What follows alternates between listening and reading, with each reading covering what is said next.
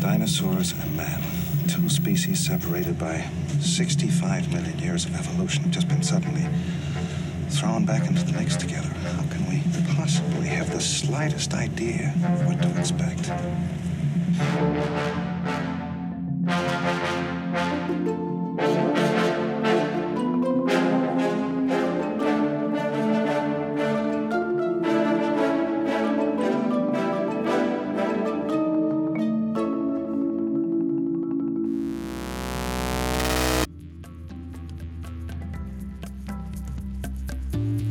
Hello, and welcome back to the NeoJurassic podcast. I'm your host, Bri, and I'm very, very happy you decided to join the show for another episode. Do you remember the first time you saw a dinosaur? For most of us, the first time we actually experience a dinosaur in any form, it's not encased in fossilized rock at a dig site or towering above a crowd of tourists in a meticulously reconstructed skeletal mount. No, the first time we encounter a dinosaur, it's usually, 3 to 12 inches long, made up of plastic polymers of some kind, and spotted in the toy aisle of a department store. Dinosaurs show up in the lives of children not much differently than superheroes, Ewoks, talking cars, or dragons do, as miniatures of make-believe creations. However, unlike Darth Vader, the medieval dragon, the unicorn, the Disney princess, the Transformer, the Sentinel, the Godzilla thing, the dinosaurs were once living, breathing creatures. And in my experience, when the kid learns that sharp-toothed plastic beastie currently gnawing on a member of the Paw Patrol was not only once alive, but nearly 50 feet in length, well, one of two things usually occur. One, the kid shrugs and continues smashing pieces of plastic together, or the kid becomes helplessly obsessed with the mystery and awe of these long-gone behemoths. For us dinosaur lovers, these toys are probably about as close as we'll ever get to actually experiencing one of these animals firsthand. Truthfully, I could allow myself to get real glassy-eyed and go on for a while about the vital legacy of these miniature plastic dinosaurs. And honestly, at some point, I'm sure I will. However, we've got a 90-minute interview to get through, so I'm just going to go ahead and head in. Our very special guest today, if you're wondering, is Chris Pugh. Chris is notably one of the founding members of what is arguably the best-known fan-run Jurassic news source on the web, Jurassic Outpost. He is also one of the hosts of Outpost's long-running but somewhat sporadically produced Jurassic podcast, the In General podcast, which is one of my favorite podcasts, I must say. In more recent years, like very recent years, Chris has joined the collective responsible for maintaining the Jurassic World film's canon consistency and viral online marketing campaigns, Chaos Theorem. More recently, however, Chris, alongside Jurassic Outpost co-founder Jack DeLamar, has partnered up with the folks at Universal, Mattel, and Target to produce and host a new collectors-focused web series just for Jurassic fans. The series Beyond the Gates offers exciting reveals of exclusive upcoming products as well as behind-the-scenes insights from Mattel and dips into the lore behind these beloved characters and critters. So we're just going to go ahead and begin our conversation with Chris at the very beginning of his Jurassic story, with one very slick grandma and a contraband VHS tape that would have a major, major impact on Chris's life.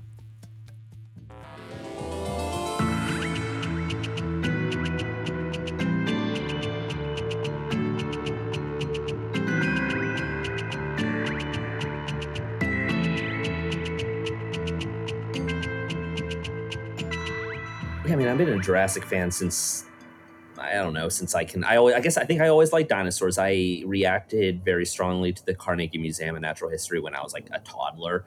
I mean, that's still like one of my earliest memories. Is just looking up at it was the old fixtures. I don't know if you're familiar with the way it looked. But I've actually never been there. Yeah. The dinosaurs were like, their arms were up in the bunny poses. The Allosaurus looked like it was plotting. All their backs were sloped. Like it was the old Charles R. Knight style of displays, and I still remember those things looming over me. So I always had a fascination with dinosaurs. So then Land Before Time, and then my grandma snuck me the Jurassic Park VHS when I was like 2 or 3.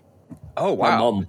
My mom was livid until she realized that I loved it. And you didn't suffer like unrelenting nightmares after that? No, you know what? Okay, this is really funny because I was just thinking back. I've never found animals scary, but what's really funny is I'm a big dog person, and this would be like really surprising for people who know me now.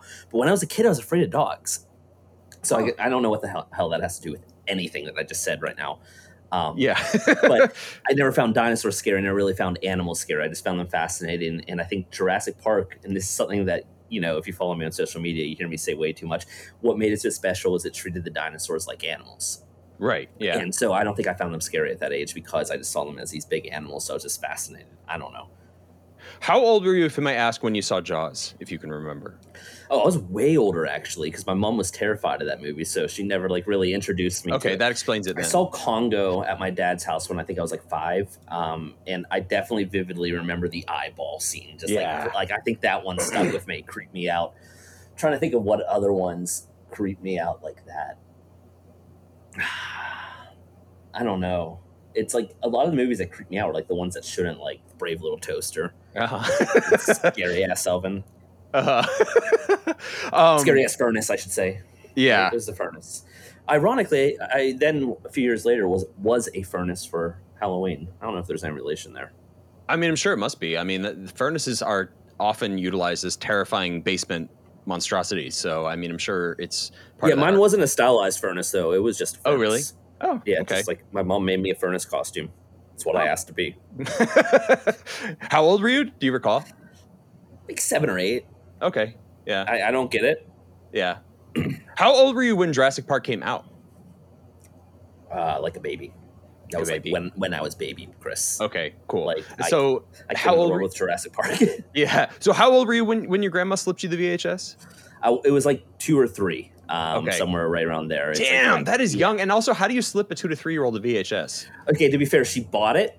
Okay. She bought it, and then she was watching me. And then she said, "Do you want to watch the dinosaur movie that you're not supposed to see, but you keep seeing commercials of, or toys of?" I was really obsessed with the toys, and it was like, yeah. And I think she thought it might be a little bit lighter than what it was. But by the end of it, the reaction was good because my mom came in about halfway through, and I remember that vaguely. I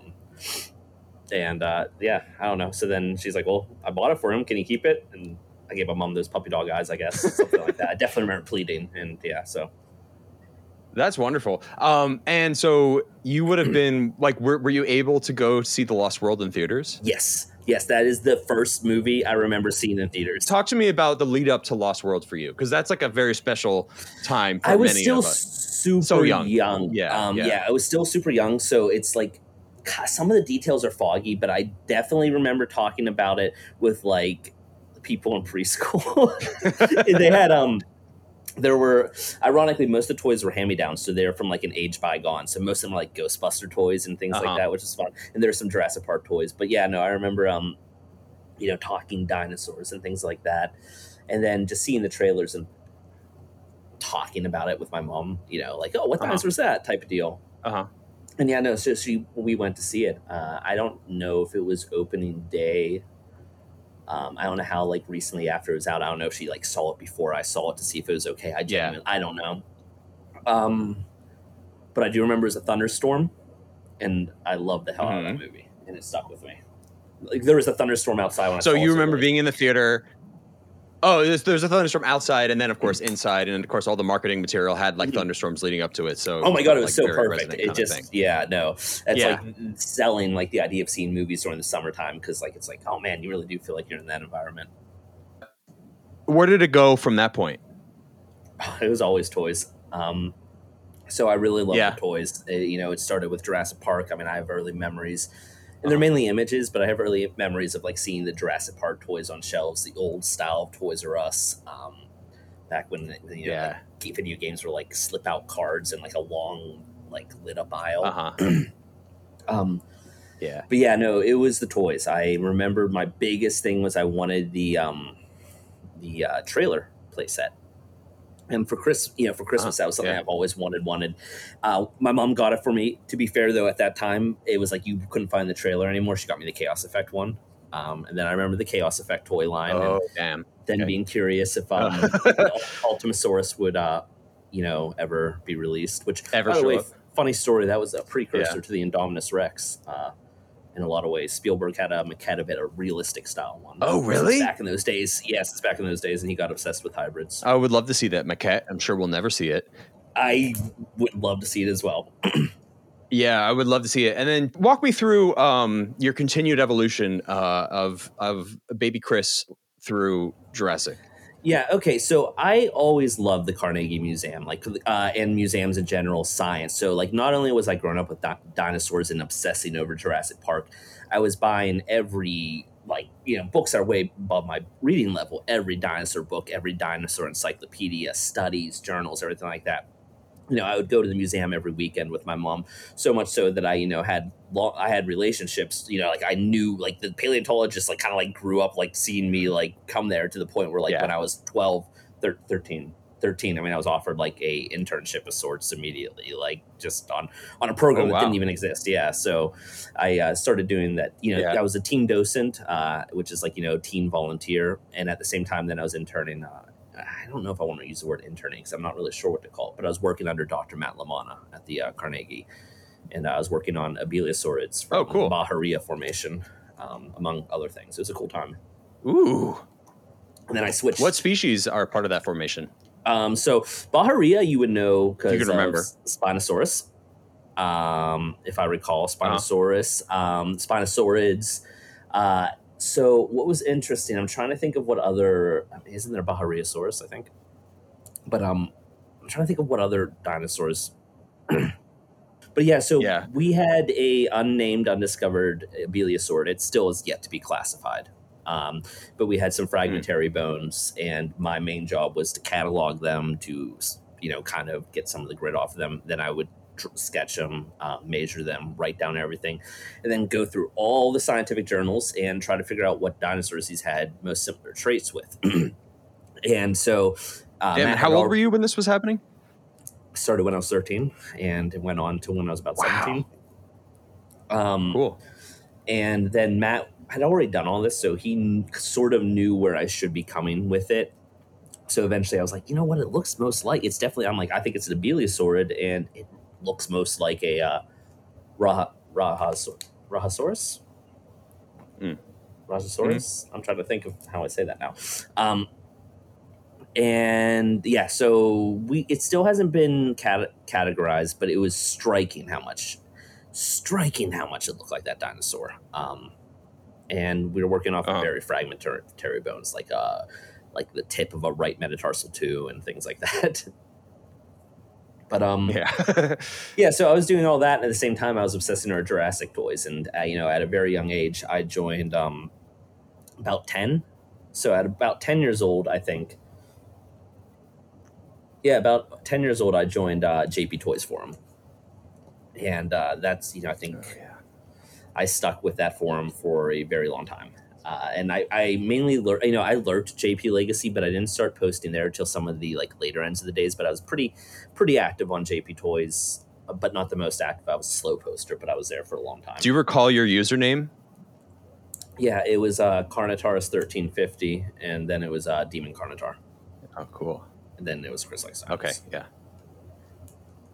Yeah, I think I remember you from being Demon Carnotaur, actually, from that period of time. Yeah, no, because even at that age, I was digging into trying to find scoops and stuff like that for Jurassic toys. Yeah, I was always just calling Hasbro. I got them to share some pictures. I don't know, I don't really know what the secret sauce was with that, but it was a time. Although I'm not like some of the more prolific collectors out there that have I don't have all the rare. I don't have really any rare pieces. Unreleased pieces, I should say. Yeah. So there are other kids doing a lot more than me back then. Buying the Ultimasaurus and everything along those lines. Unreleased trike. Did you go to Dan's Lost World page or Dan's JP3 page back in the day? A little bit.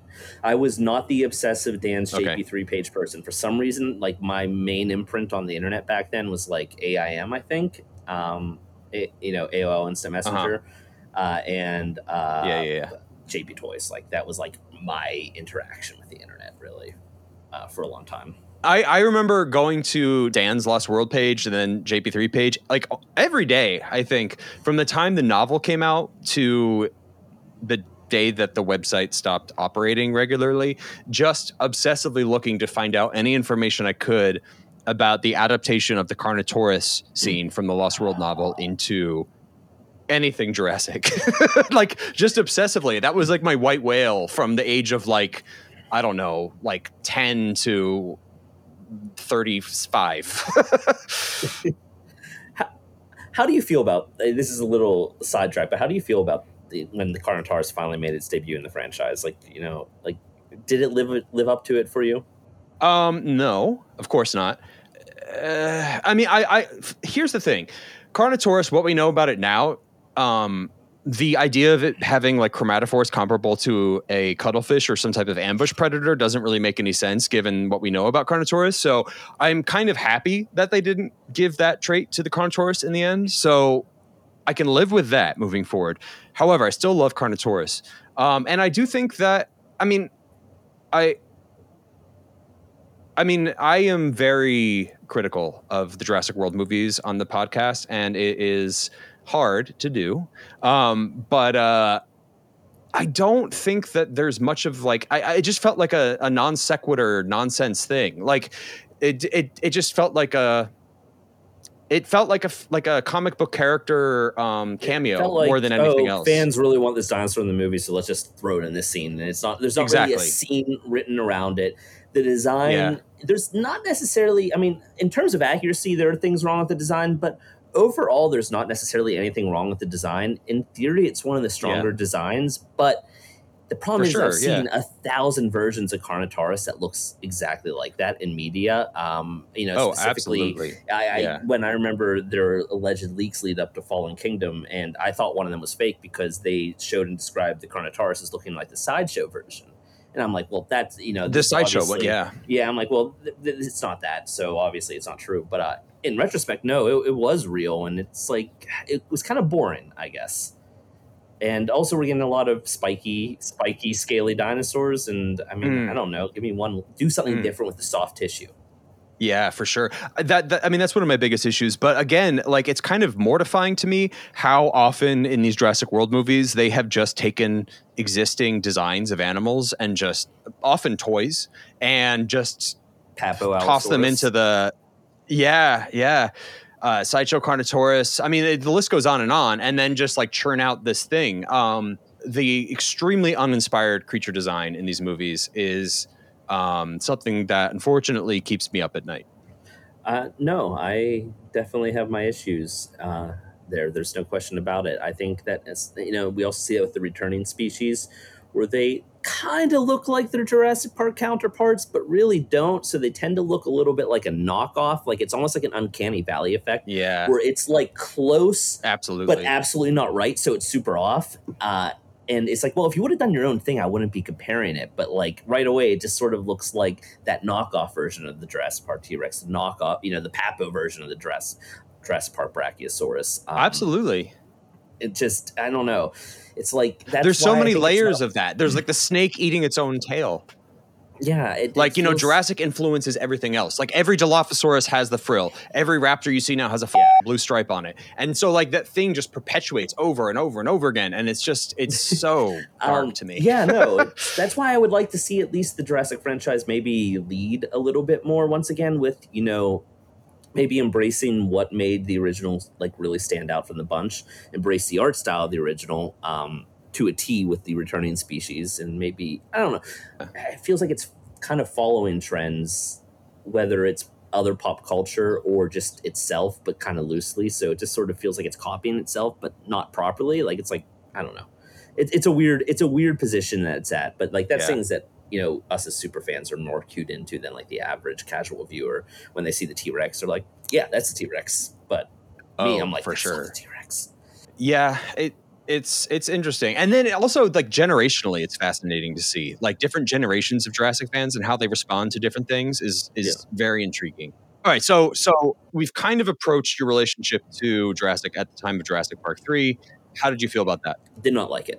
My mom was like, absolutely. She was like, "Are you sure?" Like I said I didn't want to get the toys anymore. I didn't like the toys either. And she's like, they weren't that great. They weren't. But she was like, "Well, Christopher, I think you're gonna probably end up collecting these things, so let's just get them." And I was like reluctantly buying them. She was just probably like trying to reignite my love for it because like Jurassic Park 3 broke my heart. Yeah. And I was just like, it wasn't a good movie. It was so different, just everything like that. And I don't think it was until the Tapahara that I like the green Hasbro Tapahara. Then I was like, oh yeah, that is the best one out of that whole group. Yeah, I never got it. It's really good. I've got it hanging on my ceiling. Take oh yeah. a picture and send it to you. What was it about Jurassic Park 3 that disappointed you? I just didn't like it as a movie. It didn't really have a whole lot of plot. It felt a little cheesy. It felt like a monster movie. And even as a kid, I was super neurotic about those things. Don't get me wrong. I love monster movies. But like I'm talking about movies like The Thing and Alien and things like that that are like a little bit more. I didn't like the campy stuff. I didn't really grow an appreciation for the campy stuff till I was older, which is funny. But yeah, I didn't like it as a movie. But you were into the Raptors design at the time? Yeah, I thought the Raptor design was super cool. What I was frustrated about is leading up to it, there was so much anticipation. Why do they look different? What is the story for why they look different? Oh, there's so much going on. I can't wait to find out what's going on. Are people making new dinosaurs? Are the dinosaurs changing? What's going on? In the movie, we don't fucking know. We just changed the dinosaur, It just it would be one thing if they just appeared different, but then the tagline was like something has evolved, or something to that effect. So there's this expectation of something.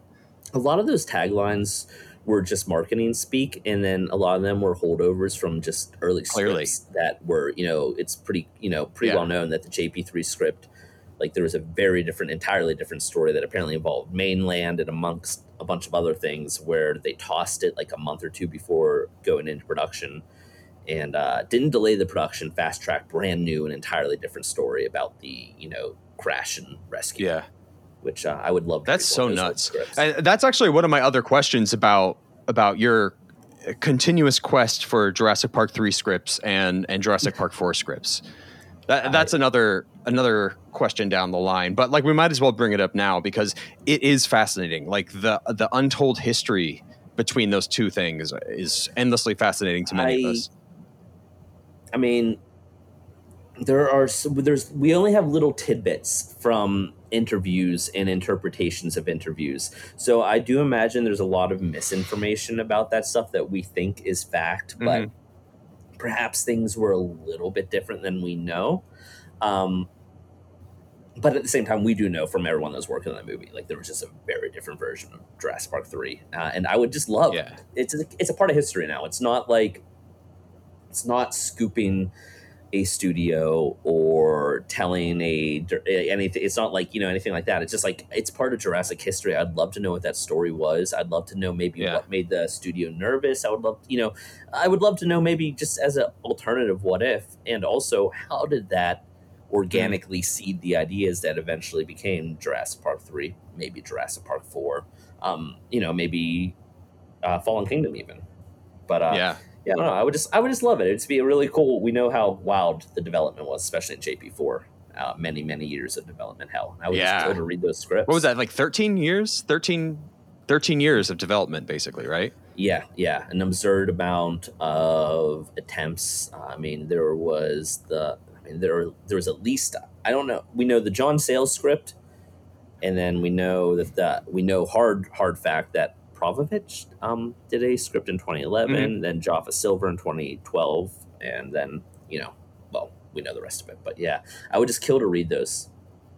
Other than the one that's online, the John Sayles script from 2004. Right. Yeah, I really want to read. I recall one of the scripts allegedly being about unearthing a previously unknown species of dinosaur that was then fast tracked for development. That was the Jaffa Silver script, and that was the Malosaurus, and eventually Malosaurus. They decided to go with a hybrid rather than a unknown species. But yeah, that was the Jaffa Silver one. It shared a lot of similarities. In fact, they're credited. There's so many similarities with the script that they're credited in the Jurassic. I wonder if was Malosaurus? Do you think they just like saw Mapusaurus and like, let's just swap that out and make a big, I don't know. I really don't know. Like, I genuinely don't know what the naming was. Of course. Imagine that Jaffa Silver and them had probably maybe a reason for it. I've never looked into the Latin of it. I wonder if there is a meaning to that. Well, mal is typically bad, in Spanish. Oh, okay. Mal is no good, bad. So it's like bad dinosaur. Yeah. Okay. That's funny because do you remember what the toy was called for the Indominus, the code name? It was the Bad Boy Rex. Oh, yeah. That's funny. Not such a coincidence. That is funny. Yeah, one of my favorite aspects of the whole Jurassic franchise is the mystery of what these animals are and were. And so you're just kind of like tossing a line down into deep time and pulling something out, and you have no idea what that thing is really.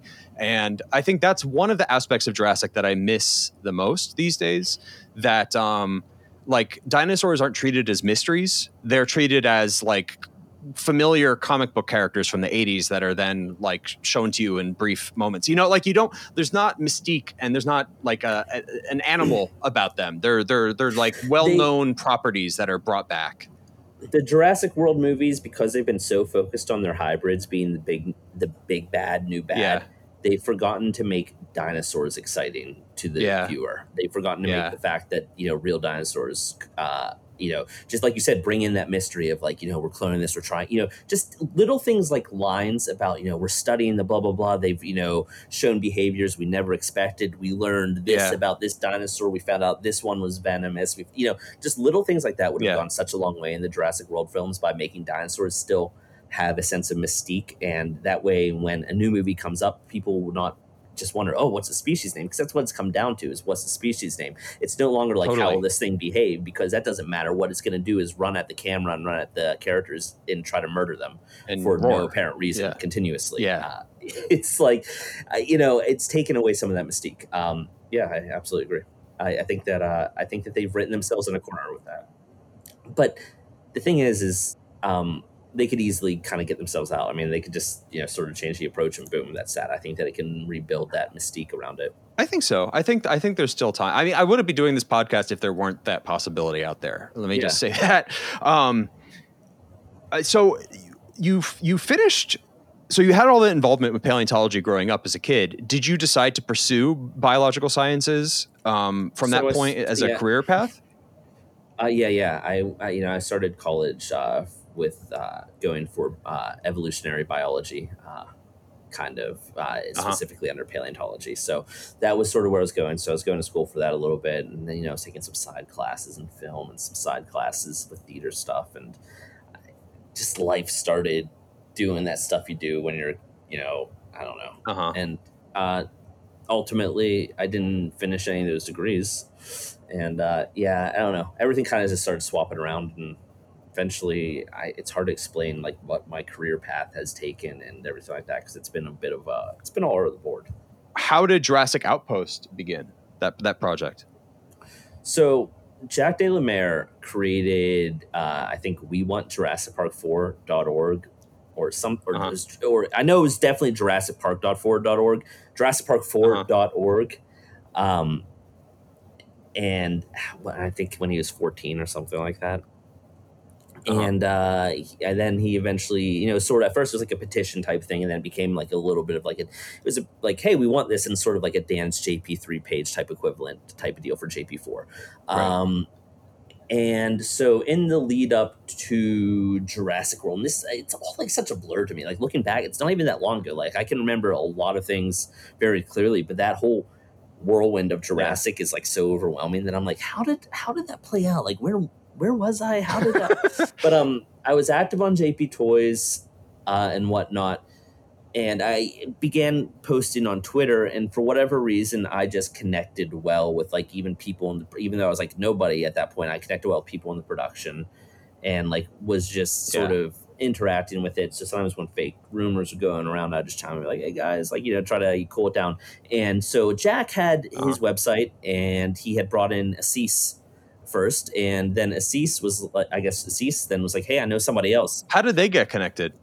I don't remember. That's a very good question. I've been told it multiple times, but I don't remember. But it was one of those things where I think, if I recall correctly, Assis used to write in like Assis was doing a really good job of like scouring the internet. And anytime there's JP4 news, like even obscure things, he'd be like the first to find it. It'd be super well hidden stuff, and he would find it, email it into Jack, and Jack was like, yo, come on. Yeah. Come on, join up. And I think that's sort of how that went, if I recall. And then, I guess like Assis kind of saw that I was doing similar things with the toys, and then similar things with Jurassic, and then just reached out to me and was like, hey, would this be a thing that you'd want to do? And I guess the rest is history. It turns out that it was. Exactly.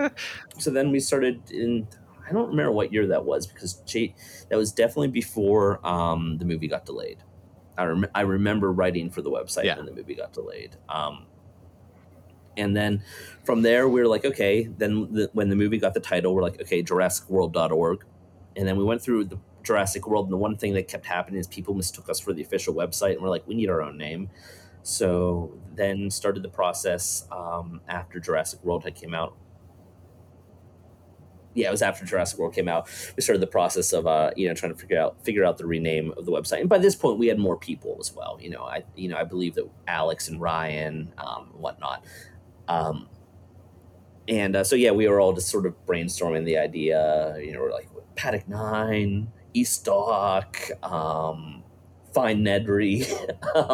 There were all these random names, and there's Jurassic Outpost and Jurassic Control Room and Jurassic. There were a few things, and eventually just Outpost and so on and so forth. And then we renamed the website, and then we launched our website, and a bunch of journalists thought it was the logo for Jurassic World 2 and the name for Jurassic World 2, and there are all these stories Jurassic World 2 called Jurassic Outpost. We're like, ugh.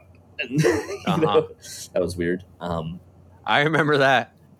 So then, obviously throughout all this time, I've been interacting very strongly with the brand, interacting strongly online with the fans, the community, we're just all sort of geeking out about dinosaurs, talking about the movie, and then doing things like finding out, okay, where is it going post Jurassic? Just kind of doing my due diligence back then. And I've stepped away from that game, the scoop game or whatever you want to call it. But it wasn't so much what's the story about. It was more about things okay, what's the sustained game going to be? It was Dino Hybrid and Raptor Squad and stuff like that. And I would usually tell people that was coming, or that's sort of the things I would focus would be, or hey, they're looking into writing a book, or hey, it took them a while, but hey, they're looking into a Jurassic World cartoon type of deal, which is now out. Camp Cretaceous, but it took them a while. There were some failed ideas in the way along the way. But I don't know. It was just, and then plus it's being a fan online, and then writing an occasional article that was usually I don't know. I occasionally would just have a long form article about this or that, geeking out or hyper focusing on a weird detail. Then there's the In General podcast. How did that develop? For since oh God, I don't remember when the first one came out, but for the longest time, we're we should do a podcast, and then it just would not happen. And then there are a lot of podcasts on the scene, and we're is it going to look like we're trying to encroach on their territory? Is there room for multiples? Are we being assholes? What other podcasts were around at the end? I want to say Jurassic Park podcast. I think. And I think just there were other people just in the scene, and we weren't trying to steal their thunder and stuff like that. So for a little, I think JP Legacy might have had a podcast then as well. Maybe they started after us. Maybe they started before us. Maybe they never had one, and I'm making that up. I don't fully remember anymore. I don't remember one. Yeah. I swear to God, there was one. I swear. If there wasn't, I'm sorry. But anyhow, we just we were kind of navigating it and trying to figure out, hey, how do we go about this? But eventually we made it happen. I think it was Jack, Assis, and myself all on the first one, and it just immediately became pure shenanigans. It's those. I don't want to listen back to them, but we could not. Listen to me. We could not stay on track. We just rambled. I have to say, so I have a love-hate relationship with podcasts, and I would say that the podcast that I've listened to most consistently is y'all's, and I struggle with shenanigans and just what I perceive to be a wasting of time. And not getting to information because I need information. That's why I'm here. But I never really had that problem with you guys. I just genuinely really enjoyed it. Well, thanks. Yeah, we always something that we really need to make happen more often. It's the thing where we're back after a half year hiatus. We're going to be back every week, or we're going to be back every month, and it happens twice, and everyone's oh yeah, it's happening, and it just once again just dies off, and we're oh God damn it. Well, from my perspective, for one thing, just coordinating with people as life goes on just becomes a nightmare. And then two, I've noticed from Jurassic World to Fallen Kingdom and beyond, you guys are just kind of well, these movies exist. Fallen Kingdom was tough. When we all saw Fallen Kingdom, none of us liked it at all. And we didn't want to be like super negative online. So we were having trouble figuring out what our relationship would be. We all sort of lost the thunder to like post about things and talk about things because, you know, if we try to do a podcast, it was just immediately like, God damn it. Everyone just yelling, you know, everyone was angry. It just wouldn't be an enjoyable thing to listen to. It was very pessimistic. And so that was weird. And I think that is what contributed to the podcast becoming a lot less regular. But it's not that we're not fans anymore. It's just, it's been hard to regain that momentum. So I perceive that as it happened. And now as I am doing my own Jurassic podcast, I am encountering the same issue. And it is very difficult because I mean, for the bulk of my podcast, I'm speaking to other scientists and paleontologists and people somehow peripherally affiliated with the science aspects of Jurassic. And they all have the same like criticisms of the filmmaking as well as the science and everything else. And so like every time I do one of these episodes, I feel like I'm just like broadcasting a bitch and moan thing, soapbox about, you know, the way that these movies have failed us. And it sucks because it's like, I'm committed to being optimistic and I genuinely believe that there is so much potential here. But it is really fucking hard. It is really hard. I mean, yeah, no, I'll be the first to admit that I haven't been as happy with these movies. I'll also be the first to admit there's been a lot of fucking good ideas in these movies. Like Fallen Kingdom, absolutely. I don't like that movie at all, but I think it is filled with some of the best ideas a Jurassic sequel has had in its broader overscoping story. I think that the idea was there. It just fell apart on the execution. It was very pretty, though. Yep.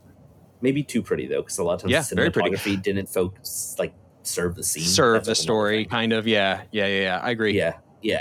I actually do. I'm one of the few people that does kind of harbor a love for Fallen Kingdom. I'm able to see through it for whatever reason. I think it's because I'm a messy bitch and I see value in other messy bitches out there. I kind of really enjoy Fallen Kingdom. I prefer it to Jurassic World. I do think I critique these movies a lot. And the teams responsible for them. But I do deeply believe and genuinely believe that there are many very good ideas, like some of the best ideas since the novels in these movies. And that I hear every time I hear Colin Trevorrow speak, I'm like, oh, dude, you are a cool, smart guy who understands, you know, cool things and has good ideas. And then I see the movies and I'm like, what the hell happened?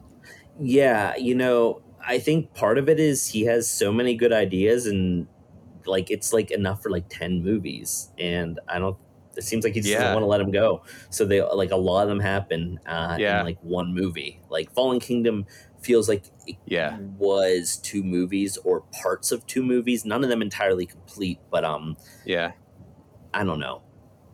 I mean, hell, Fallen Kingdom could have been Jurassic Park 4 with a few minor tweaks to the story. All you had to do was say the volcanoes erupted and save the dinosaurs. They've been left alone all these years. But yeah, like that's the thing is the other thing is where the franchise has gone and the movies have gone.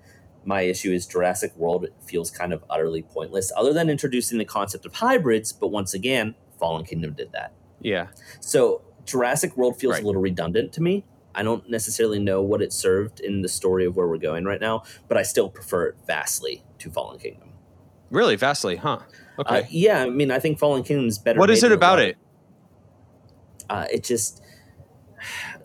Fallen more Kingdom, cohesive. It's like one movie. Yeah, it's more cohesive. It's one movie. It's got a really good, not a really good structure. It's got a good structure.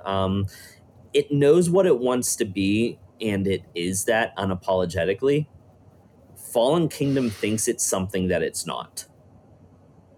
Jurassic World just tried to see there. I disagree. I don't think Jurassic World was trying to be a Jurassic Park movie. I think Jurassic World was just trying to be a Hollywood blockbuster. Yes. I do think that Jurassic was sort of like with everything that his career has faced and the criticisms that he's faced, some of them unfairly. I mean, I've read Duel of the Fates, and it is significantly better than The Rise of Skywalker. Is it perfect? No. There's some big issues, but that was draft 1. No. I think some of them would have been ironed out. And it makes sense. It makes sense as a movie. Mm-hmm. Structurally, it makes sense. Thematically, it makes sense. It's actually something with really cool ideas. The characters make more sense. Oh my God, it's such a different movie that it's genuinely heartbreaking because it was like one of those things. It's like, I get it. It's somebody that's a Jurassic fan that's been like, well, he execute on Star Wars, but like, it's like, no, he seemed to immediately get it. He got those characters very well, and he found a way to pull them together. There's some silly ideas in there, totally, but nothing as silly as what we got with The Rise of Skywalker. And you can kind of feel where the studio I is, agree 100%. Guiding some of those decisions, like with Kylo's stuff. You can tell the studio had their reactive clause in that storyline. How do you perceive the reactive clause in Jurassic? I feel that Jurassic deals with, it does try to take what people are saying into account, but it vastly misinterprets what people are saying and then applies the surface level critique in all the wrong ways. So it's like, oh, you want dinosaurs to be animals, not monsters. Okay, so we make the monsters in these scenes, and then they're people's friends in these scenes. It's like, these ones. Yeah. No. We don't want a Sinoceratops licking somebody awake during the island blowing up. That doesn't make sense. You could have cute, weird interactions with the dinosaurs like that, but like, for one thing, we just don't want to see carnivores always acting like murder machines, being like dripped on by lava, but still trying to eat a snack. It's like, did I say Carnotaurus? Yeah. I tried to say Baryonyx. No, it's just, I don't know. It's you could see where the critiques, you could see where Zara's, like the feedback over Zara's death got misconstrued. Oh, absolutely. They got vastly misconstrued. So then it's like they're only killing off villains. It's like, no. It doesn't matter that her death was unearned. That's not the problem. The cinematic language in that scene is super confusing to who she was as a character. And then there was no payoff to that being a traumatic death. The movie had fun with it, and I'm not saying they can't have fun with it, but then they didn't treat it like it should be something that should be horrific. It treated it like it's something the viewer should be like, yeah, eat her. And it's like, you're watching this, if you're going, well, this is weird. What did she do? Like, because the cinematic language was very much like about making the death feel playful and earned, and you really only do that with villains. You don't make a death, especially in a Jurassic movie, you don't like celebrate an innocent person's death. I guess the closest thing that would come to it is the unlucky bastard in The Lost World. But I don't even necessarily think that's played for laughs. It's just a little funny. But that's not even anywhere close. Yeah, I'd say the only thing is it's a little funny the way David Koepp did the screams as he got eaten. He was having fun with that one. You could tell that they were having fun with the recording there. Yeah, for sure. Tell me about the Beyond the Gates project, if you will. How that began. So Jack and I, we constantly, there's like, as you can imagine, there's a lot of toys and stuff that most of the time when toy images go online, it's like you find it on Amazon or you find it on Target or whatever, what have you. So there were times that we were I don't know. Basically, long story short, is we were in communications with Universal about opportunities, and then in ways to better communicate, like releases with the toys, among other things. And then Mattel was kind of reached out to us, like, would you guys like want to explore doing some exclusives that, like, it's not for Outpost really, it's like, would you guys want to do something like that type of content but for us? And then it just turns out it was Target's program, really. Is ultimately Target was saying, hey, is there a video program that we can do to promote and excite fans about our upcoming things? And that was just such an awesome opportunity to find a way to inform fans about new items that were coming out, show them off for like the proper first look at the first time, show the behind the scenes making up, let the developers and designers talk about these items in ways that you normally don't get to hear, and see things from behind the scenes of the development of these toys that you otherwise might not get to see. So it's sort of like knocking all these birds off with one stone. To be fair, a lot of that came from our own pitch, though, because basically they're like, how would you guys do this? So. Yeah. How would you guys do this? Give us a pitch. I think they gave us a week to give them a pitch. And then we came in with our pitch, and then we had to come in with our storyboards and everything like that. And, Jack and I were working tirelessly, because I think the first email came in like the final working day of November. And it was originally going to launch in January rather than February. And then, like, our turnaround time was insane. Like, because we went from thinking of what is going to be, having a few pitches, working it out, storyboarding it, then, working down even further down the line of being like, okay, now let's make a rough cut of the episode all with storyboards without having product, without knowing what an interviewee is going to say. Like, it's just like, we really worked through all that. We worked with, I think his last name is Vogt or Vought, Lucas Vought. We storyboarded, we had an idea for a really, really exciting CGI intro, and we contacted a CG artist and said, hey, we got this crazy idea and you got about 2 weeks. Can you do it? And he was like, hell yeah. Jurassic? Hell, it's official? Hell yeah. And we were nervous because it was a really big undertaking, and it was, something that we're putting a lot of time in, paying for CG for it, but it's something that we believe would make a really cool splash. And, so showing it to Universal was like a little nervous because we're like, what if they don't like it? Like, we got this T-Rex and we got these gates, and like Lucas modeled everything type of deal. So like even the gates, like every single one of these things just came from our minds and Lucas's like hand, and and even Lucas's mind, he helped contribute to a lot of that. And we showed it to them, and thankfully they're like, oh my God, this is like way crazier than what we thought you guys were going to do. Because they're like, do you guys need help with anything you're doing? Or like, you got it? We're like, we got it. And then, so basically we don't choose the item. We didn't choose the name of the show. We didn't create the logo of the show.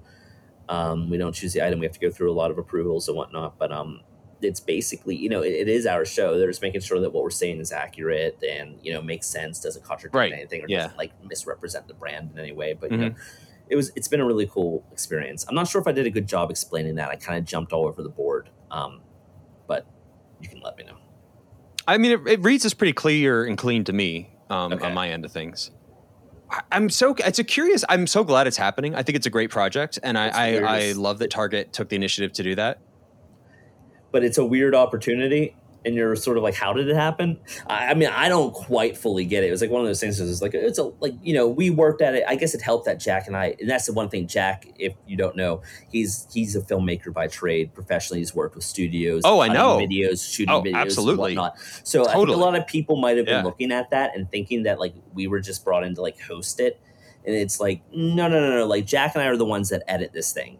Jack is a pro at editing. Totally, yeah. And, this whole thing, start to finish, Caleb did the music. Start to finish is like, basically our baby. It's been, we've had a lot of control over it, and it's been really cool to see it come to life. And thankfully it's something that Universal has supported, something that Target has supported, Mattel has supported, and it's been a lot of fun for everybody. I love it. I think it's great. I wish it could have started sooner, but I'm so glad that it's happening now. It's been really fun. It's frustrating though. I mean, again, I'm curious. I mean, because we're super fans, so like I waste so much of my life on stupid Jurassic bullshit. But I'm curious, because product images come out like months sometimes before it's announced on Behind the Gate. Yeah, it's never been the plan. It's like always. It's always like a week. But it's like, behold, this thing you've seen. Yeah, it's always like a week and a half before the episode goes out that it leaks, like that it's leaked, and it's like we've already cut and we've already turned in our finals and everything like that, and it's like we're already like we're excited to exclusively reveal this blah blah blah, and like I'm writing. It's so funny. I'm writing the cheesiest scripts for myself, and I don't know why, because when I'm reading these lines, I'm like, who wrote these lines? I'm like, I wrote these lines. It's so cheesy. I keep writing myself these really like, what the hell did I say in the Raptor one? Well, I don't remember, but I said something incredible. I can relate. I do that to myself doing the podcast all the time. I'm like, how the hell? Why did I write this? Am I a crazy person? Like, what's the disconnect here? Like, I love alliteration. I'll put like 3 P words in a row. I do that. I write the cheesiest stuff. But it's been a fun time though, but it's been difficult. Let me tell you, it's difficult I'm filming with a DSLR camera and my own sort of janky lighting setup. I had to like build a set behind me, get all these plants, figure out a design look that I thought would actually be approved by Universal, something that actually it looks visually great. Works. Yeah. We were so stressed going through that. You nailed it. Yeah. Jack and I we're looking at like shiplap online. We're like, hey, we got to build a wall because otherwise my house is filled with white walls, and I'm filming in my house because it's COVID, and there's all these things, and then I have to focus my DSLR on where I'm going to be standing and like walk 20 feet to it, and then like adjust the light. So that stuff has been been a challenge. But yeah, I would definitely like if some of the stuff didn't leak, but I still think that we're still showing off the first proper like look of what these things actually look like in hands. And personally, I think that some of the promo images don't really look that great. So seeing what they really look like, or maybe most of the time for the better, maybe sometimes for the worst, stripes, the stripe of the Jeep or whatnot, seeing the real thing sometimes. But for the most part, I think that we've shown that these items look great. And I think that's excited a lot of people. And that's, I wouldn't be doing it if I wasn't excited by it and didn't believe in the items for the most part. I think that absolutely. Not all the items, I get it. Not all the items are collector's focused. Like the Raptor Squad set definitely doesn't feel as collector's focused. It's a little bit more casual friendly. I think it's going to do great with kids and moms and whatnot. But I understand most of the super fans watching the show probably want more things like the Amber are not collection. really interested in that. Yeah. So I do get that. I would love to be able to do more than toys. You know what I mean? I'd love just to be able to talk the design. Have more than a 2.5 minute show. But that's neither here nor there. I guess it must be frustrating when you are like, behold, and then like, all the super fans have already seen it for like, weeks and months. That's gotta be disappointing.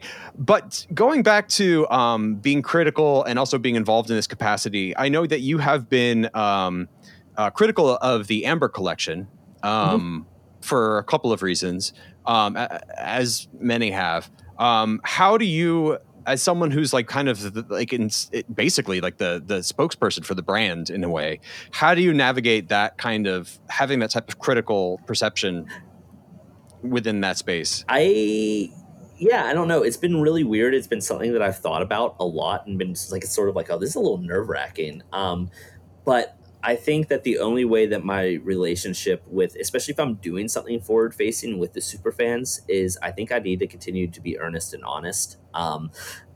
So I think, for a little bit while there, I was a little nervous, but I realized one of the reasons why, us as people, filmmakers working on Beyond the Gates, Universal is 100% on board, but it is one of those things. It's like, well, can you present? And then what's the context? What's the contextualization of you being a presenter and whatnot? And it's something that Universal wanted, and they liked the idea of. Is they're like, well, the community does have this relationship with you. So if you do keep it earnest and honest, that could be something that's important. And it's something that's weird, and it's something that I struggle with, because it's like, I saw the stripe and I went, oh, I thought I had a production error, to be honest with you. But no, choices are made in toy development to keep things at a certain price and whatnot. I don't know exactly what the story is there, but obviously it wasn't an error. So totally, what else would it be, really? They didn't remove it because they stylistically felt like it. That's just the truth of it, and it happens. And then the Amber collection is interesting because it is the price of a collector's series, and it is a collector's series, but for Jurassic Park, classic Jurassic, for a Jurassic World fan, it might be hitting all those bells and whistles and check marks for you.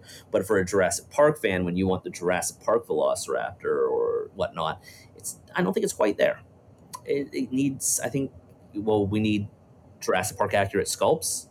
I think that we need more, and then we need more sculpting detail on the actual sculpts so they read better, because they're very detailed, but it's all fine detail, so it's hard to see. I think accentuating them just to read at a smaller scale would do wonders. Yes, I know that's even maybe less accurate, but just making it read a little bit more it's when you look at NECA, what David Silva does. It's well, you could argue that they kind of did that with the first Jurassic Park Raptor. They went for like a more like the brown, just the brown palette, like a straight brown palette, which is how people perceive it in the movies. But in reality, the actual coloration was significantly different. So like that is an attempt that they took for that. Yeah. So that's an example of them doing that. And I don't think it really worked out that well, personally.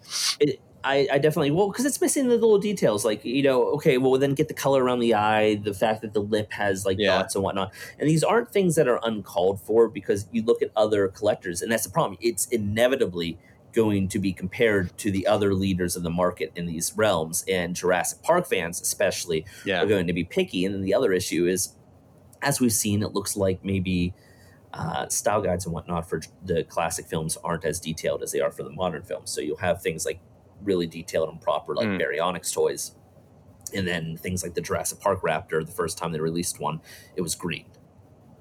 So it's things like that you realize that they're is less.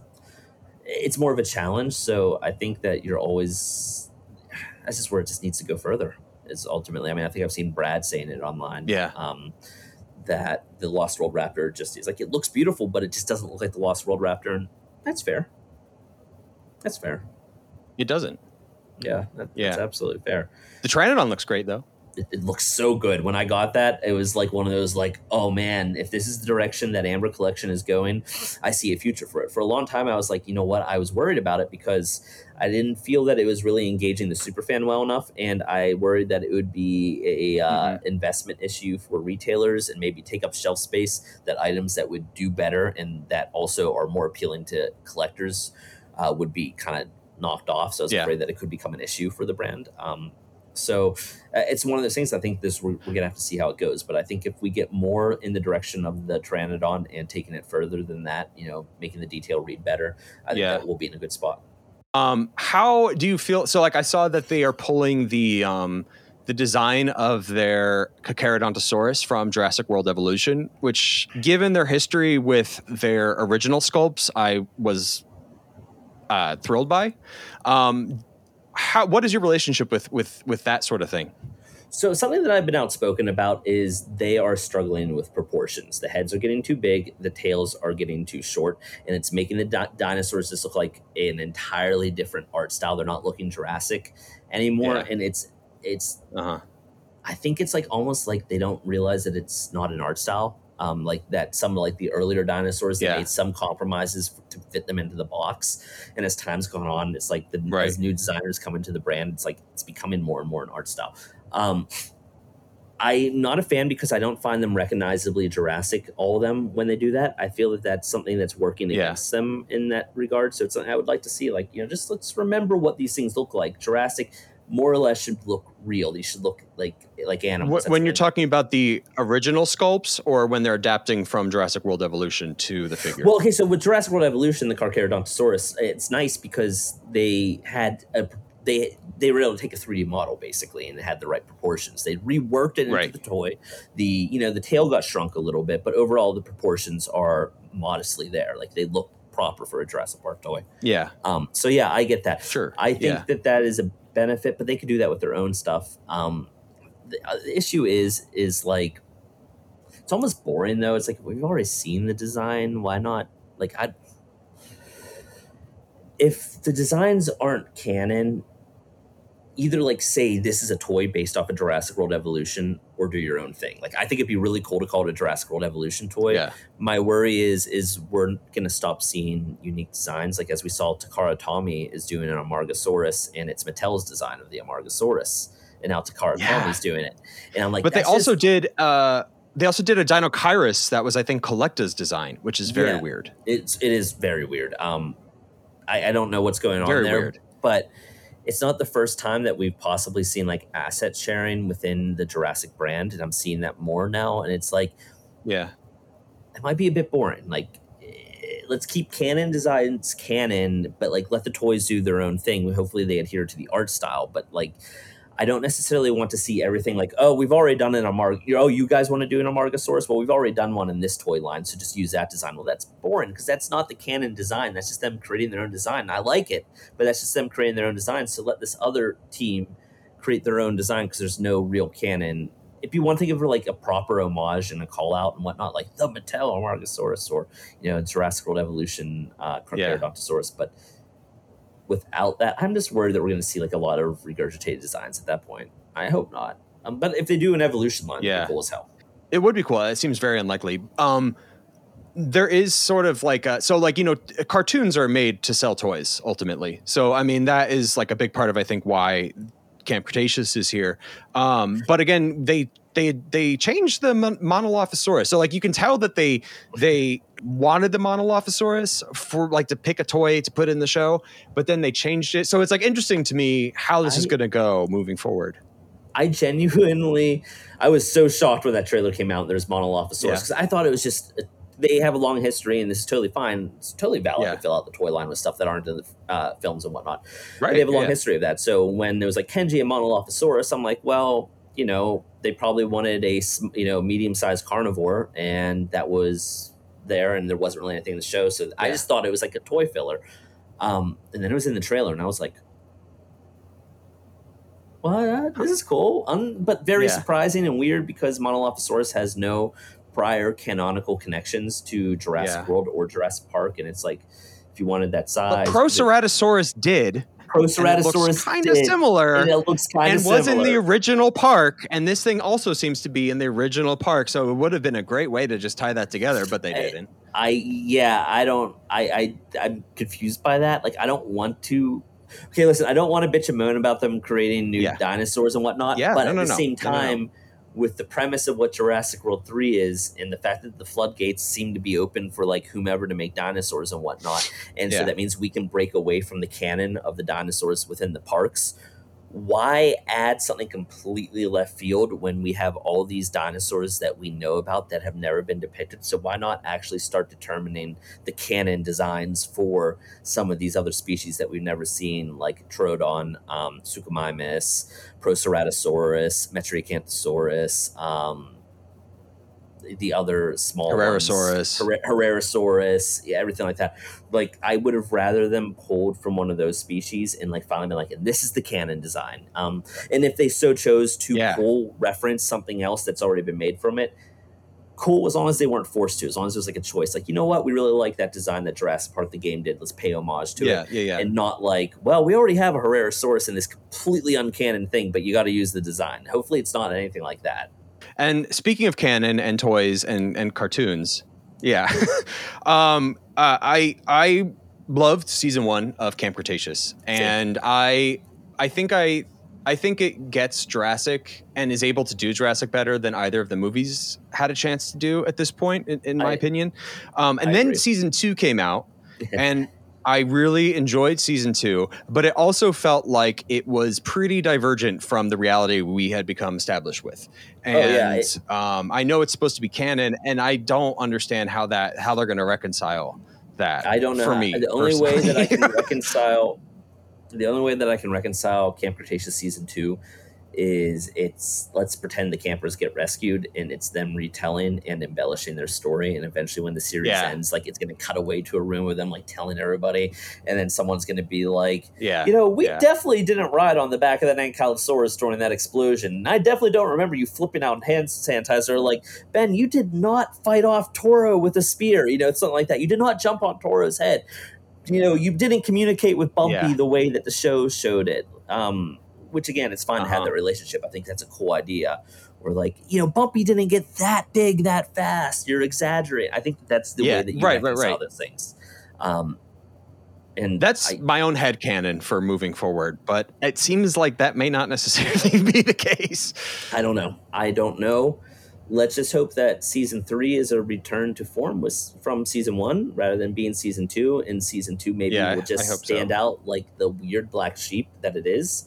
And I think if that happens, people are going to be more confused by season 2. And I think that some people are like, oh, I don't get it. I don't get why you don't like it. But let's just hope that people maybe will go, you know what? I get it.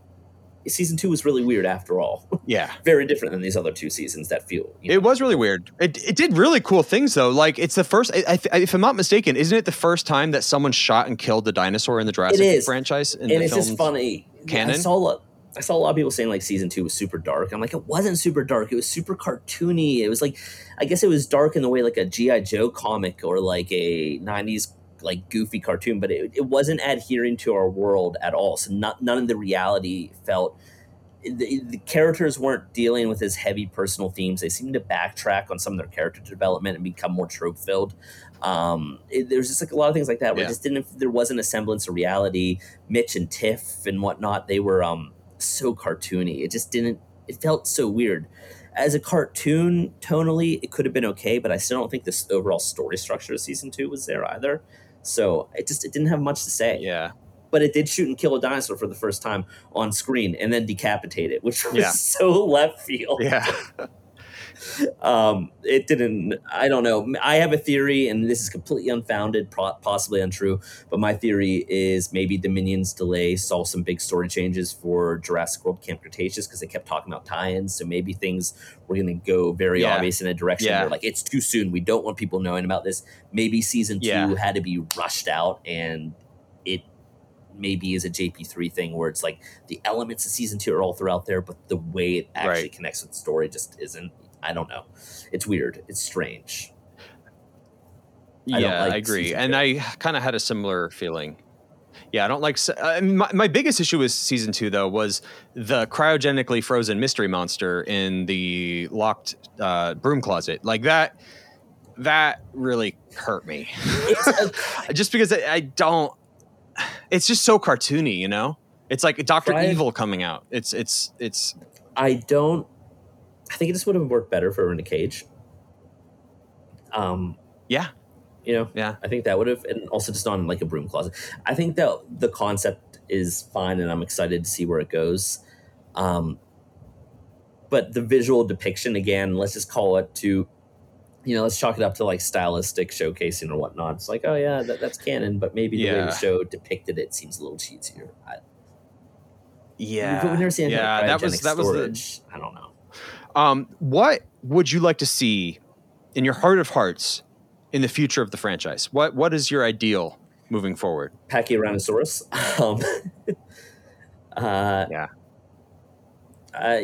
You were so close. I know. Well, I'm so glad that we were able to get that name changed. It was going to come out as Pachyrhinosaurus until everyone saw it, and they're like, what the f-? I mean, it took throwing a fit online to get that one, but that's another instance of them just like blatantly copying an existing 3D model of a dinosaur species and just 1-to-1 translating it into a Jurassic Park species. It's like, what is this? Well, the thing is, you can see the elements of Pachyrhinosaurus in the Sinoceratops design. There are many Pachyrhinosaur elements in there, so you can see it. It looks like ultimately, and this is the canon. This is when you're supposed to talk about Sinoceratops and their stuff. It's an amalgamation of DNA. But the problem is the reason why it's canonically an amalgamation of ceratopsian DNA. That's in the canon? Yeah. It's it shares a lot of different ceratopsian DNA. It was very incomplete. Okay. Pachyrhinosaurus was the number one contributor outside of Sinoceratops. Got it. It seems to have a liberal amount of rhinoceros DNA as well. Yeah, I think that the marketing team heard rhino and probably were just like, well, why doesn't it have the horn? And eventually I think some of these designers and whatnot don't necessarily know dinosaurs. So it gets so far removed from the real thing. And they keep forgetting that other dinosaurs exist. So when they change these designs, they're not thinking of well, what other species might this look like? Or what are the species defining characteristics? What are things that we can't change? Like if we change it, what puts it in an entirely different evolutionary branch? What makes it in short frilled versus long frilled ceratopsia and everything like that? They're not remembering that these are real animals and they share many cousin species that look similar but quite different. And they kind of forget that there's just not one. So you can't play fast and loose. And you also can't play fast and loose with it. The more dinosaurs you put in this movie, the more carryover of traits there's going to be. So the more important it is to focus on their very distinguishing traits. And I think they keep forgetting that and keep putting themselves in corners where people are no longer able to identify the dinosaurs because of some of that bleed over. There's too much amalgamation of these animals where they just kind of get too much softened out and they become, Dinosaurus Rex. Homogenized into spiky monsters. Yeah. All right. So it goes without saying that you would like to see less of that in less of that. I think I would just like more character-driven stories with a little less machoism. Owen, I don't really... I don't really fully get him as a leading character. I think that he works really well as a leading supporting character, but the problem is we don't have anybody leading in front of him with more to say. And now Owen could be a really interesting character. He's this guy that works with raptors and trains raptors, so he could have provided us, the audience, a unique relationship to tell us about these animals and learn these scientific facts and build this mythology around this prehistoric creature and then his unique relationship. But we really don't. We barely scratch the surface with it, and we really don't learn anything from him. I mean, Grant is constantly, having these moments of awe and wonder where he's like, oh my God, this means this, and it's all coming together. Owen gives us that opportunity to hear things like that in theory, but he doesn't seem to have a unique relationship with the dinosaurs. He's more of just a guy that had a personal bond with his animals that he trained, not necessarily from a scientific viewpoint, though. More of an Absolutely. animal. I mean, he's a military background, and he reads as someone with a military background that's dealing with animals in a military capacity. But like, he not still someone who's more interested. He still could have had more scientific input, and he could have still had like a deeper connection. I don't disagree. Yeah, he still could have a deeper connection to the park and the island and whatnot. He could have been our. The problem is we have Claire and Owen, but neither one of them are really informing us, the viewer, of anything that's interesting and unique. They're not saying things like the geothermal plant, blah, blah, blah, with the volcano. There's no sort of world building that also build these characters and kind of tell us like, oh, these people matter. So as a viewer, I'm going, well, why do they matter? Why is it these characters? That's where I'm having the trouble connecting. They're interesting characters, but I don't think they're fully defined. No. And their roles in the stories are kind of just by design, really. Like, it doesn't really make, like, Claire's change from Jurassic World to Fallen Kingdom is just. Claire, I think, was a knee-jerk reaction to the criticisms of sexism, which, again, I'm not saying that you shouldn't have a reaction to criticisms of sexism. The problem is the way that they interpreted some of those criticisms or the way to execute on it. It's like they didn't think that they could have a businesswoman that's colder. It's like, well, no, you just pay attention to your depiction, and you also show that that's not necessarily the problem. The problem wasn't who she was, and they took it as like her job title and her personality trait as being the problem, where it's more of, well, then on the other hand, you have fans complain that she wasn't that interesting of a character. So then it's like you have a lot of criticisms of their depiction of the character, which were valid. And then you have a lot of fans that weren't really engaging with the character. So then it's sort of like, what's the fix? And they try to turn, she's this different character, and we don't get to go on that journey with her either, which is the sad part, because going on that journey to seeing her from one character become that character would have been really, really compelling and interesting. Yeah. That's the whole point. That's what we want to see, really. What should have happened in Jurassic World, but that reads to me like studio feedback. I don't know that, but that reads to me like studio feedback. To be honest, honestly, 80% of what I see in these movies reads to me as studio feedback. Mm-hmm. I mean, that's the only. It seems like the studio's just at the wheel, just like doing this thing. But anyway, what else would you? But that's part of the job description is being able to properly apply studio feedback. Yeah. And it's not like other franchises aren't getting it. If you don't notice it, that doesn't mean it's not happening. That means that they just stuck the landing. There's merit in studio feedback. There really is. It's just a difficult sphere to manage, and sometimes there can be, power. It just gets complicated. I don't think I need to tell anybody that. I am excited to see. Well, there's so many things I'd want to see. I'd like to get back into the grittiness of the science. I'd like to learn both in the science of what is a world with genetic manipulation like.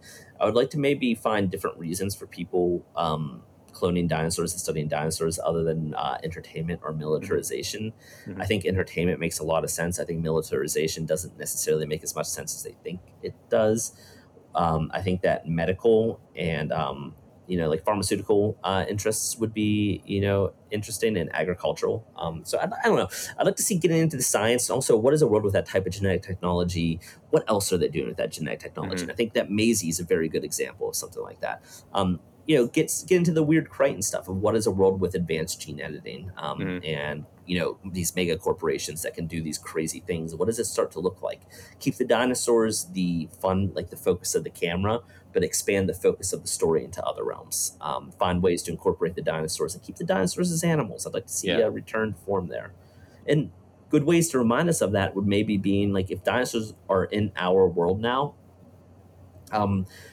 maybe let's see a dinosaur being hunted by an extant animal, something that's supposed to be around, mountain lions or whatnot. I think that'd be interesting to see that the roles reverse and remind us that they are animals. Yeah, and also treat them as I don't know. There's a lot of opportunities there. And ultimately, I think isolation and unique environments play a big role in a Jurassic movie. So even if they're on mainland, I think that building a sense of isolation with the locations and also maybe showing us unique environments, so it's like not so much a real place, create some sort of fictional place that exists in the middle of some other place type of deal.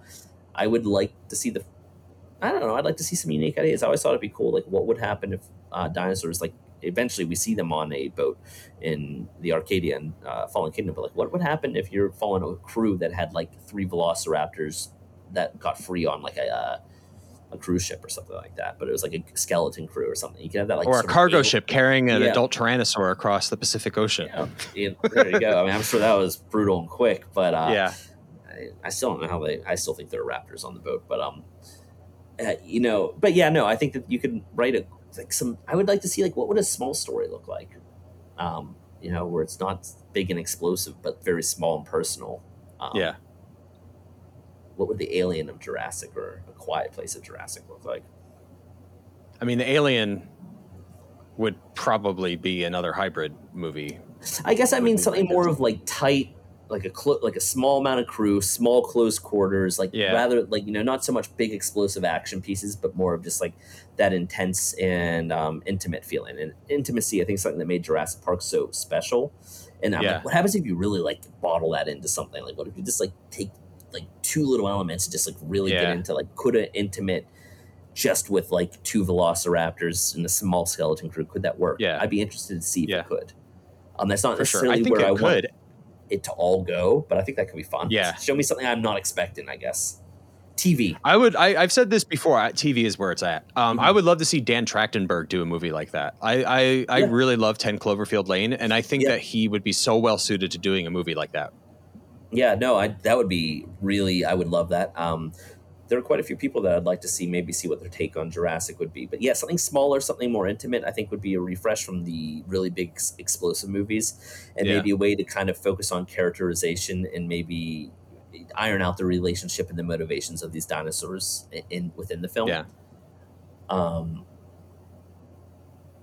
Then TV is a great space to explore really deep developed characters, and I think that Jurassic, the demands of films in today's market, maybe it's harder for a Jurassic movie to do all of that. So I think that TV would give it the playground to get into the gritty science and the gritty characters, because TV audiences are a lot more forgiving. They don't want a big choppy blockbuster. They don't need it all then and now, an explosion. They're a lot. So I think TV. I really hope that they manage to get that sorted out, because I think there's a lot of potential there. There is a ton. I would love a ton. Love. I'm curious about the budget though. Like there aren't. I mean, you look at HBO, and I guess it can be done. Like I watched his Dark Materials. I've watched the whole first and second season like a month ago. Some of this, by the way, the show's great. If people haven't, it's great. Did you like it? I loved it. Yeah, really good. The CG is fucking incredible. It's incredible. The animals look incredible. So like I up until that point, I was like, how are they going to get animals to be a regular feature of the show and not like blow up a budget beyond comprehension? Mm-hmm. And I'm like, I mean, if HBO can do it with these little critters, like I don't see why, another platform couldn't. And another thing that could help is if you had animatronics that you're able to keep reusing. Oh, yeah. I forgot about those things. But we do know that animatronics can look bad, even if the animatronics look good.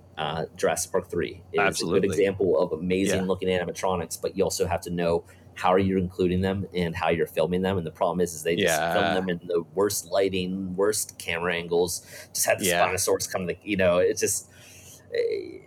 you got to use it right, or else the audience is going to be like, this looks silly. Mm-hmm. So that's a challenge. Mm-hmm. I'm not saying the animatronics are like the cheat sheet, but I think it is a valid way. But CG's for sure.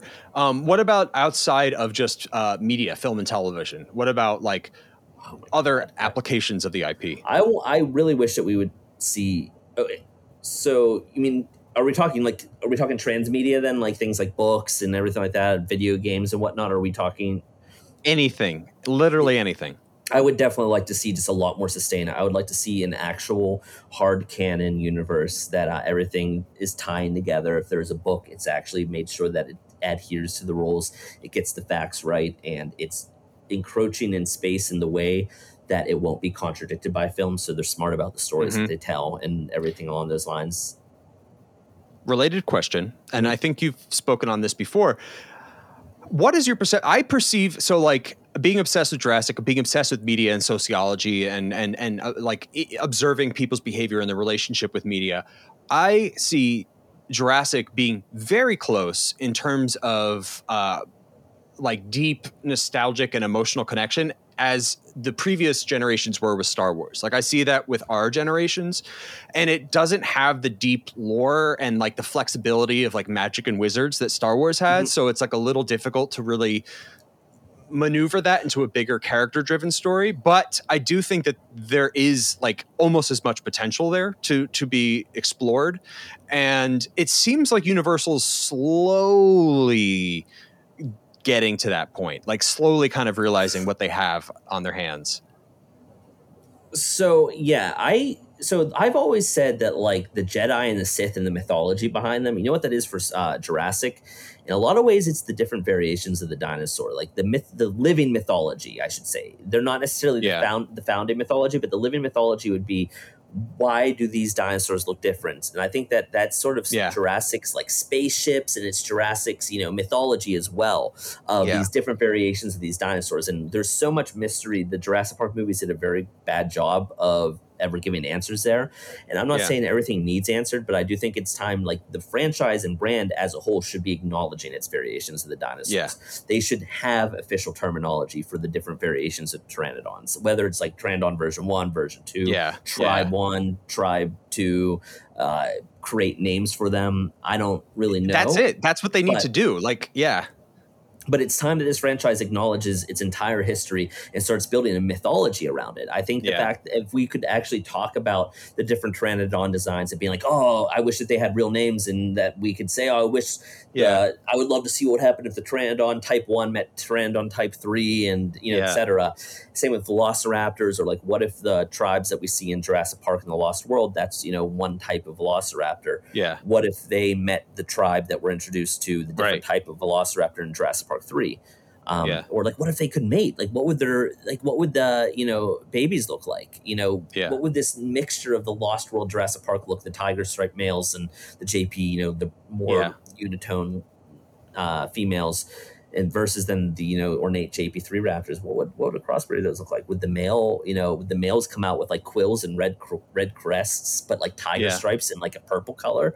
I don't know. Like it could be just. I don't know. It's just so many opportunities. How are they going to navigate? Like, so like they put so much emphasis on the Indominus being the first hybrid, but it's clear that all of these animals have been hybrids from the beginning. So that is going to be a confusing space, I think, to verbalize and articulate, I think it's best to move away from the frog DNA aspect. So sexual hermaphroditism and everything like that actually exists in nature outside of frogs. And it most likely would have been, we see that birds and reptiles are capable of it, which means probably they share a common ancestor, which means that common ancestor also then obviously those traits would exist in dinosaurs, whatever. We could call it genetic instability. Obviously there's frog DNA. We can't deny that, but I wouldn't necessarily lean too heavily on that being the explanation for everything. It's different. But I mean, there's clearly different variations of these animals being developed, and they don't look different for no reason. Like that genetic material is coming from somewhere, So it's time to figure that out. Are the JP3 raptors, are they different because of the DNA? Is it different because of the way that they did it? And when I say the DNA, do they have different raptor samples? Are they actually different subspecies of raptors? Are they different? Are they just different species that they sourced all together? Is it different filler DNA that they're putting into it? Is it a different methodology that makes them more pure? Like, I don't know what it is, but they need to put an answer to that for sure. But I still feel like that's different than hybrids, because it's hard to explain. But like, it's like hybrids are they're like not trying to fill in like the common traits. They're trying to fill in the trying to take uncommon, unique traits. It just seems like a natural progression of the technology to me. It's like, sure, we've been doing this as like a makeshift effort to produce these products. What if we do a purpose designed? We only have X amount of DNA from these 10 species. Let's take these parts and see what we can do with it. Like that kind of seems like what happened with the hybrids as they are. Like the genomic mapping got so progressed that they were able to do a purpose designed hybrid. I think that they were looking for similar DNA when they're filling in the gaps in the past. And now they're like, what if we take very dissimilar DNAs, just very clashing things, and can we make it mend together? And I think that's the way that you look at hybrids. The way they filled in the gaps with DNA in Jurassic Park was they were trying to find things that were just the right, just able to make it work, just so close that it was able to make it work. And Jurassic World, when they're making hybrids, they're going bat crazy, and it's working. What is your greatest fear for the franchise? My greatest fear, I think, is when Colin leaves. Obviously, somebody else is going to take over, and in the interim, I think the studio would have to fill in some of the leadership roles, and I think that we might see heavier leaning into some of the tropes that I don't like. That's not to dock the studio. It's just like, what like, okay, what's marketable? The hybrids. What's marketable? The Raptors, the military. You know, like it just without. Yeah, I don't know. It might just be a misread on the direction. I hope that somebody comes in also and tries to engage, because there's not like a Jurassic brand team or a Jurassic story group or a Jurassic brand Bible or anything like that. Whomever comes in. And there needs to be, like 5 years ago. Oh, yeah, there absolutely needs to be that thing. But yeah, so my worry is whomever comes in, assuming that Colin does leave, will they do their due diligence? Because it's not going to be handed to them on a platter, and it's going to be very easy to go wildly off course and feel more like the Alien franchise rather than something deeply cohesive like Marvel and Star Wars that really feels like it's all part of the same thing. So my worry is we might go like a little down the wrong road there. That's my biggest worry, and it's not a dock against the studio or anything like that, as much as there's not those the training wheels don't exist. There's totally no easy cheat sheet. So it's going to be there's going to be things there to help, and there's going to be a lot of that, but not the level that you need. It's just there's not the level that you need with a story group like that. And if they really want to value this product, I feel like they really need to invest in that, because like they can do a lot with this if they get it right. I absolutely am there with you. I think that there's a lot of fun things that they can do. So whatever happens with the future of the brand, I hope it's closer to Jurassic Park in the sense that it tries to keep it grounded to reality and make it character driven. I think that I would buy hybrids and militarized dinosaurs even more if they had just kind of stuck closer to the tone. But I'd rather they don't go down too much of that. I like dinosaurs. That's what, it's one of my things I love is seeing real dinosaurs. Well, that's the thing, is that like, that's why this works so much, because we love dinosaurs. Like, it's not because we love like dragon proxies. It's we love specific dinosaurs. These are like archetypal creatures that we love for a reason, for specific reasons. I'm definitely there with you. And I understand that not every Jurassic Park fan is like a dinosaur fan, so they don't really know it. So like they're not necessarily as put off because they're not engaged. But at the same time, this is a dinosaur franchise. What is the one unique thing you have with this franchise? You have dinosaurs. You're the big franchise that can do dinosaurs. Yeah. Who knows dinosaurs more than anything? Kids. Is there an unadapted concept or sequence from the Crichton novels that you are still waiting to see adapted? There's a lot of scenes. There's a lot of stuff in the Lost World book, obviously. I would like to see the concept of the way that they're doing with the lights and the two Carnotaurs, how they're sort of standing there and just acting weird, like ambush predators and everything like that. Would you keep them as Carnotaurus if you could? Only if the design changed, because I think that scene works so well because you don't exactly know what it is. So I think that it'd have to be somebody else, like a new Carnotaurus that's doing that. So it still has that mystery of what the fuck is it? But it has to be a Carnotaurus? Doesn't have to be a Carnotaurus. It could be.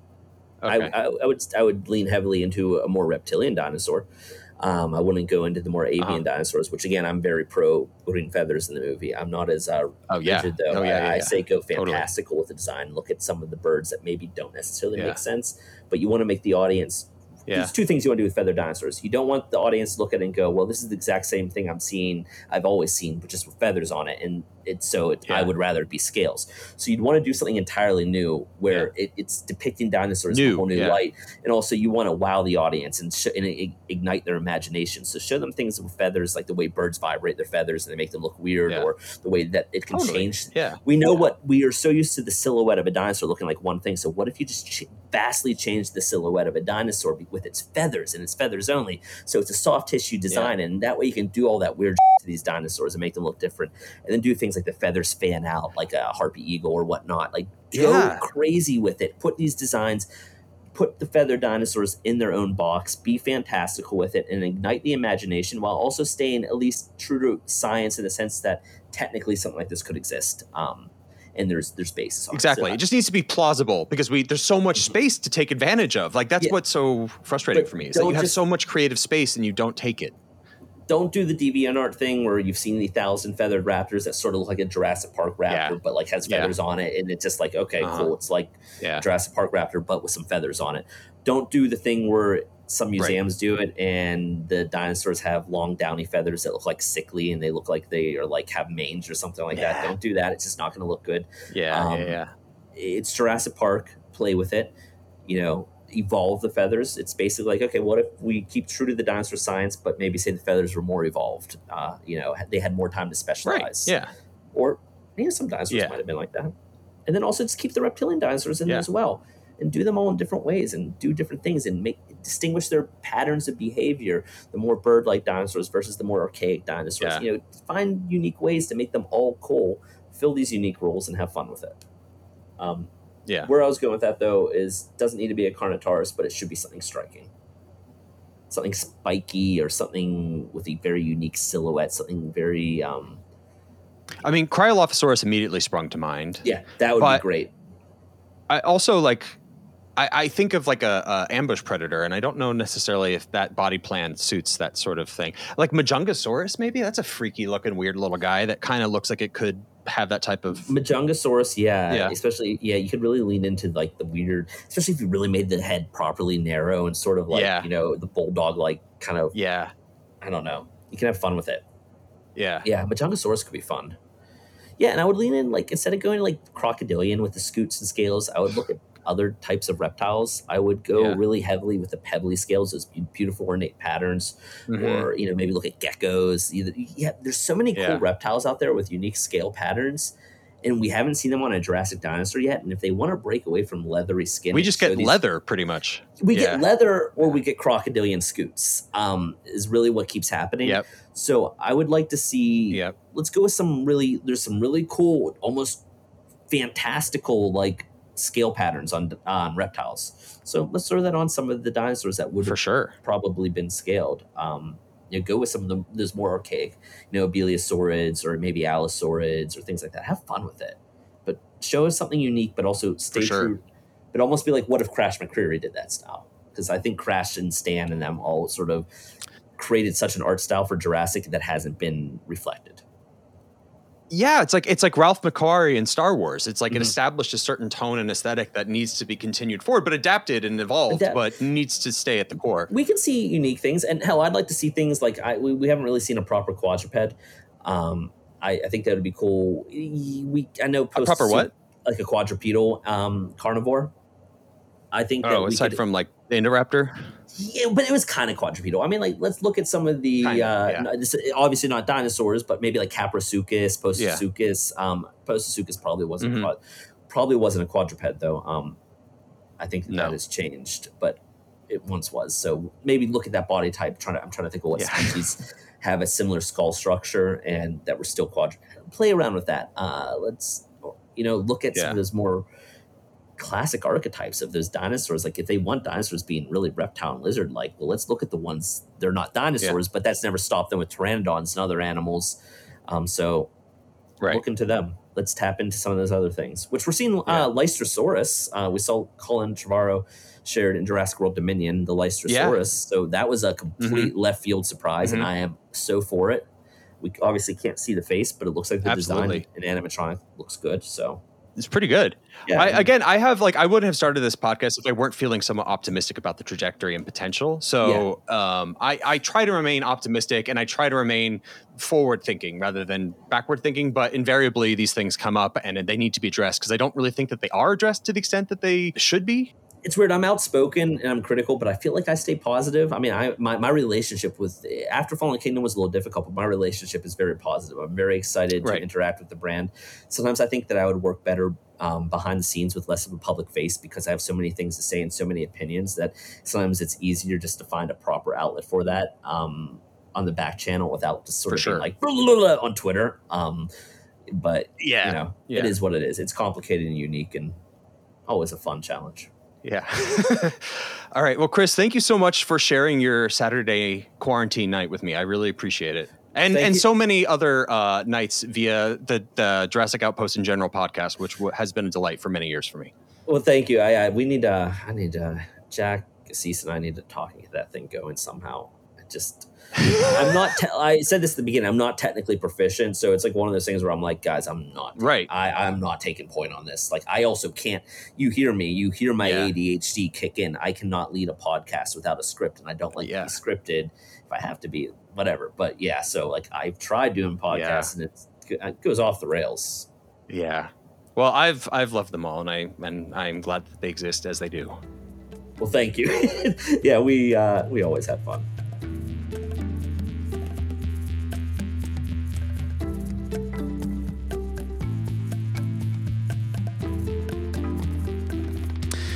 Well, that about does it for this week. I really sincerely hope you've enjoyed this episode. And if you did, may I ask you to like, subscribe, follow, leave a review, tell your friends, post about the show on social media, etc. Also, if you have any particular concepts or ideas you'd be keen to have explored on the show, please don't hesitate to reach out to me. I'm very open to those sort of things. I would love to chat. Regrettably, there will not be a new podcast episode next week. However, in lieu of a new episode, I will be editing and posting extended video versions of the 3 most recent episodes of the show for the NeoJurassic YouTube page.